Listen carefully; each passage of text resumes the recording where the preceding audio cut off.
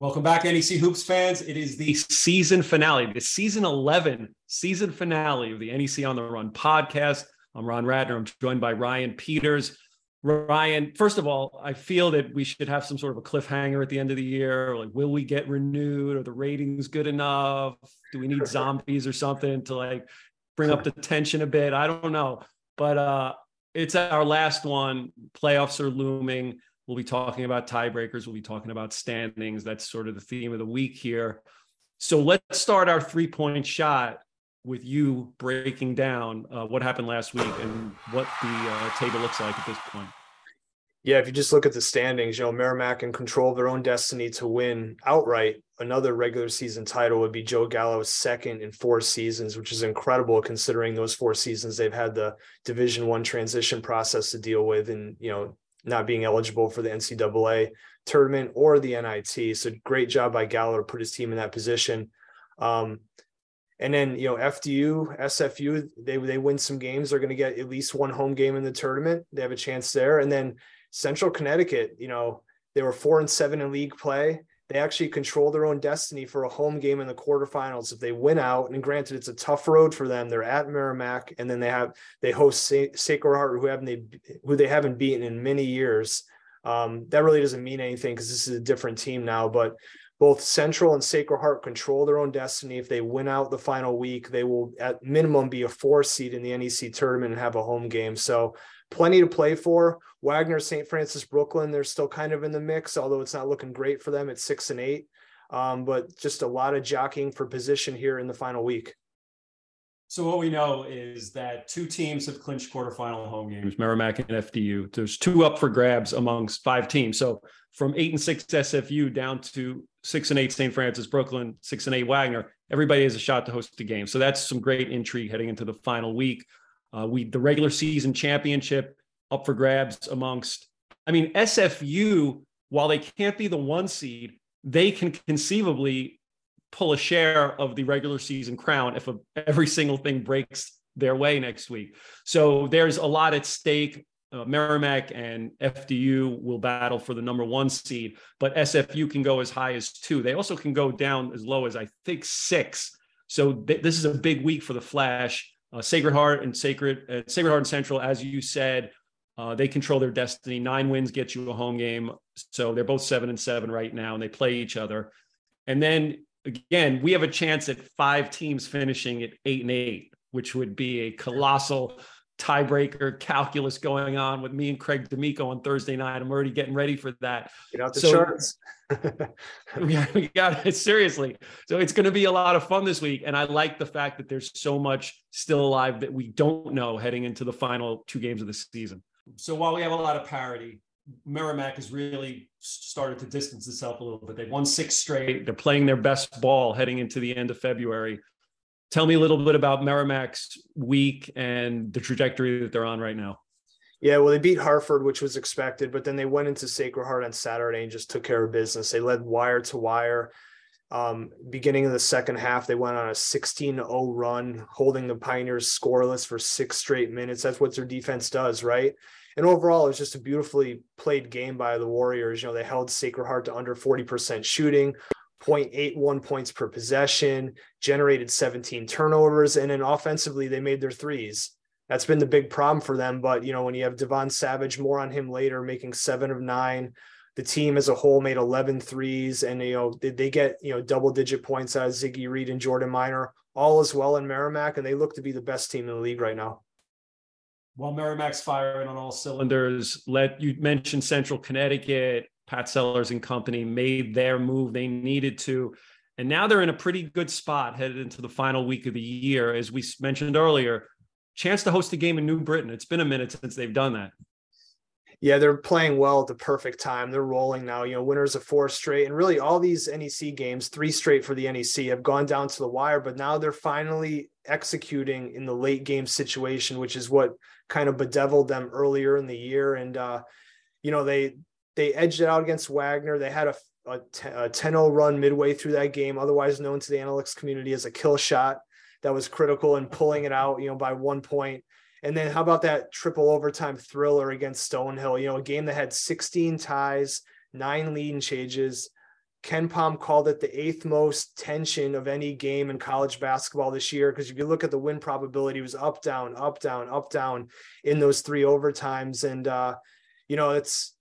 it's just fascinating. What did you enjoy most from those 55 minutes of basketball on Saturday? It was it was a quick game. I loved it.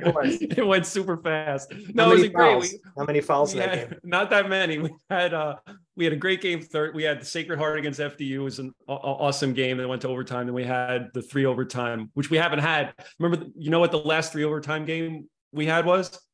I don't. I feel like I should know this answer. And once you say it, I'll probably be like, oh, man. You should. Sacred Heart and Bryant, the triple overtime. Oh, yes. Quincy McKnight and Adam Grant going Adam head Grant, to head. Yes. Yeah, that was pretty good. So yeah, no, it was Central's playing really well. You're right. They're finishing games and they've gotten themselves to the point where they're a legit, have a legit chance to knock someone off in the playoffs. Maybe they'll be doing it at Dietrich Gymnasium as well.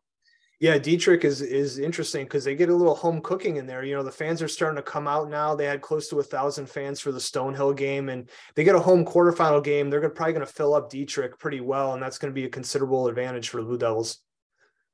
All right, there you go. That's our 3-point shot. It's time for our NEC Open mic, and we welcome in Sacred Heart Junior forward Nico Galette. Nico, thanks for joining us today. Thank you for having me. All right, let's get started. Last Thursday, you had a huge game last Thursday, 27 points, 8 rebounds in your overtime win. Down the stretch of that game, just some amazing shot making on your part, really high degree of difficulty, 3 of them at the end of regulation and another one in overtime. Tell me about the zone you were in at that point. And were you fueled a bit? I know that the game at St. Francis PA, the previous week, you had the shot at the 3-pointer at the buzzer, tough shot. Did missing that kind of fuel you to say, I want the ball, I'm going to get this done? Absolutely. The 3-pointer and even the mid-range at the end of regulation, both of them, I thought for me were definitely makeable shots. I probably watched them within that week to the next Thursday a couple hundred times. It was just on loop in my room. I just kept watching it. And I told my coaches I wasn't going to miss again.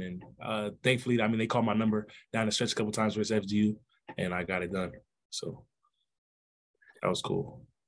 Yeah, Nico, I watched the game, the end of the game, my daughter in 3rd grade, she just started playing organized ball. And I had to explain to her that what you were doing at the end of regulation was not normal. Like, it's not like, just 4 guys just get off to the side, let him do his thing. But, on the bright side, my daughter now wants your autograph. So congratulations on that.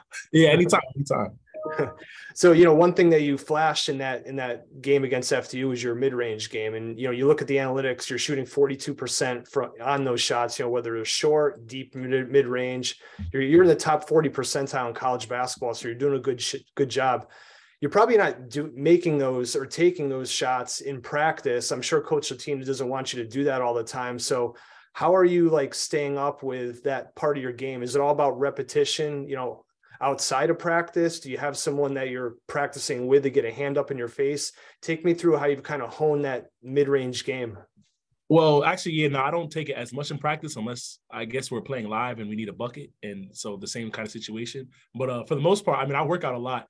We have a great coaching staff that help us get rebounds and work us out. But mostly with Dante Gittins, I work out with him all the time, and he'll put me through drills that I'll end up in the mid-range a lot. And sometimes maybe we'll even play one-on-one, or he'll just have a hand in my face for however many reps. We'll at per drill, maybe per workout, we'll probably get maybe 50 to 150 mid-range shots up for each workout. And I work out a couple of times a day. So I get a lot of reps up in the mid-range, and I'm real confident in that shot. Your former teammate, Tyler Thomas, obviously loved taking those shots, and he did so last year. How much of your mid-range game was derived from watching Tyler and the work that he put in? One thing about me and Ty is we played a lot of one-on-one. We worked out together a lot in our time together.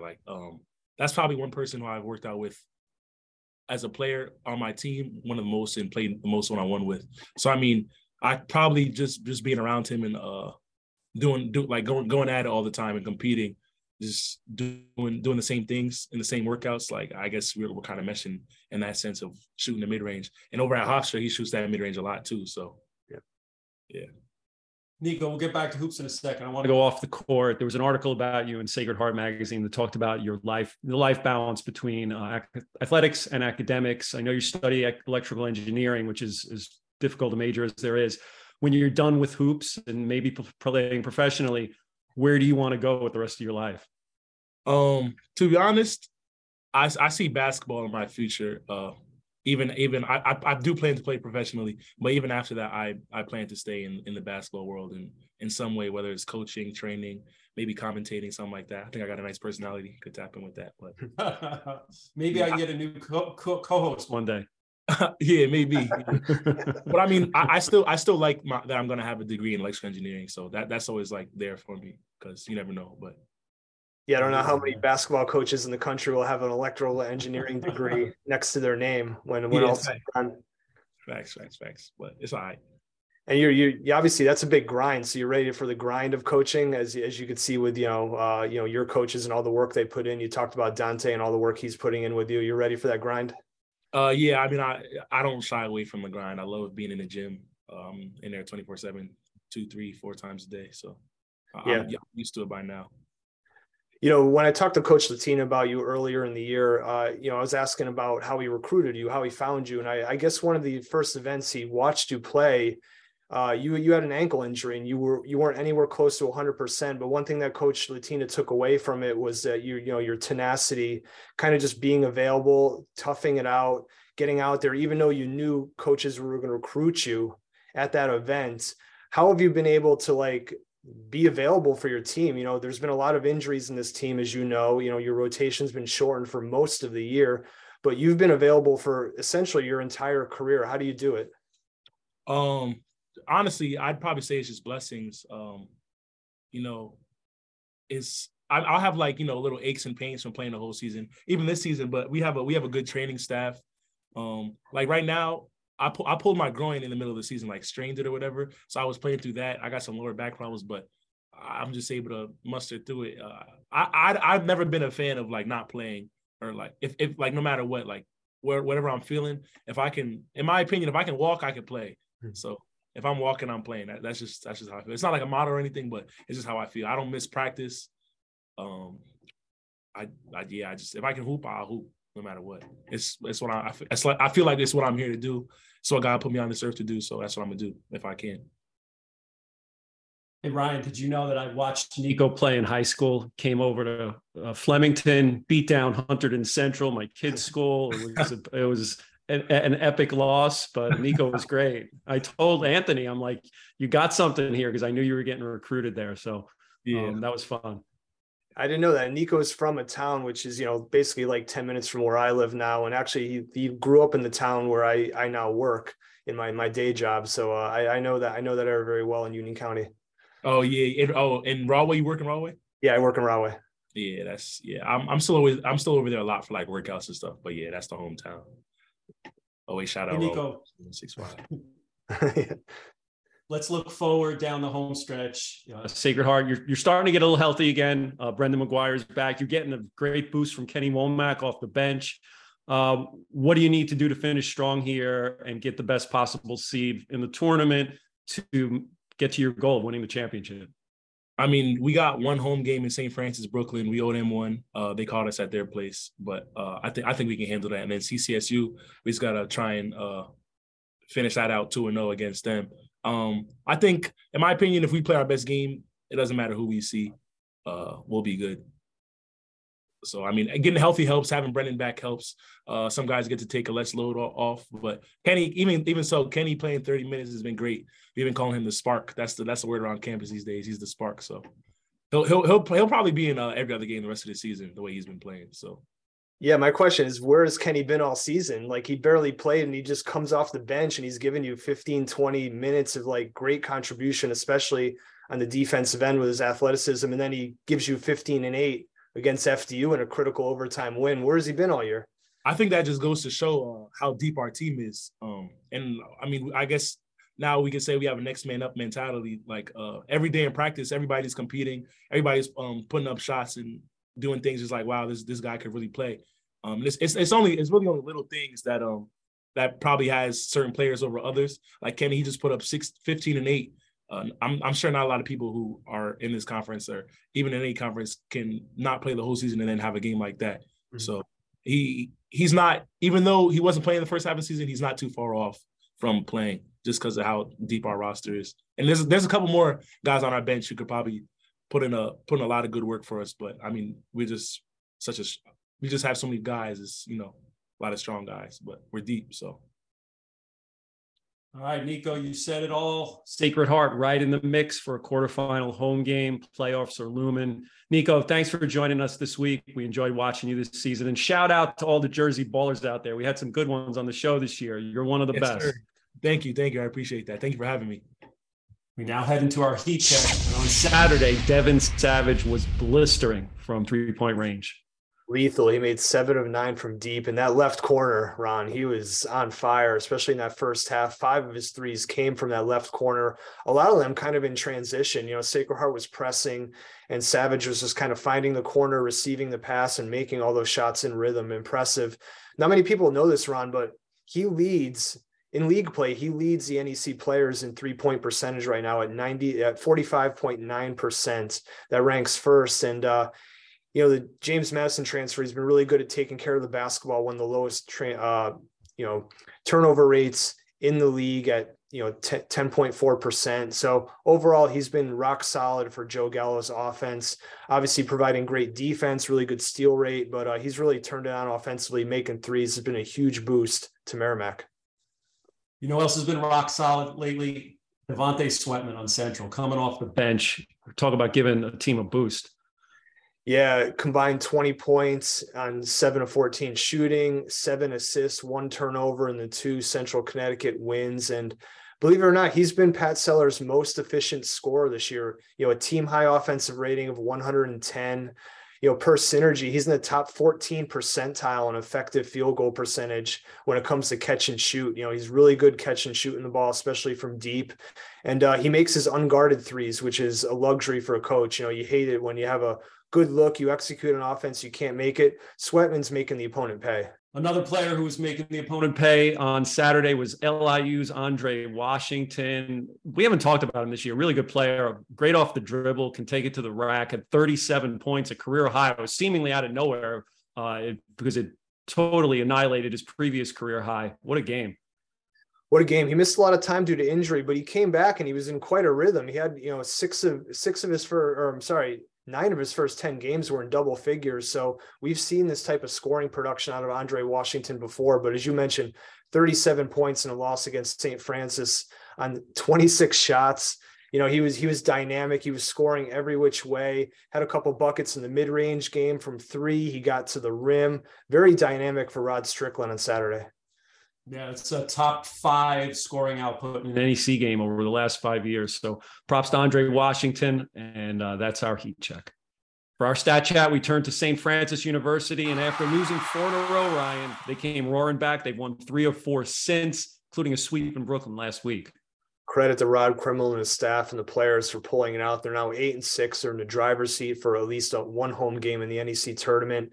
And they're getting it done offensively. They now have the second best offensive efficiency in league play. The offense has come a long way over the past couple of years when they had a bunch of injuries and were shortened in the rotation quite a bit.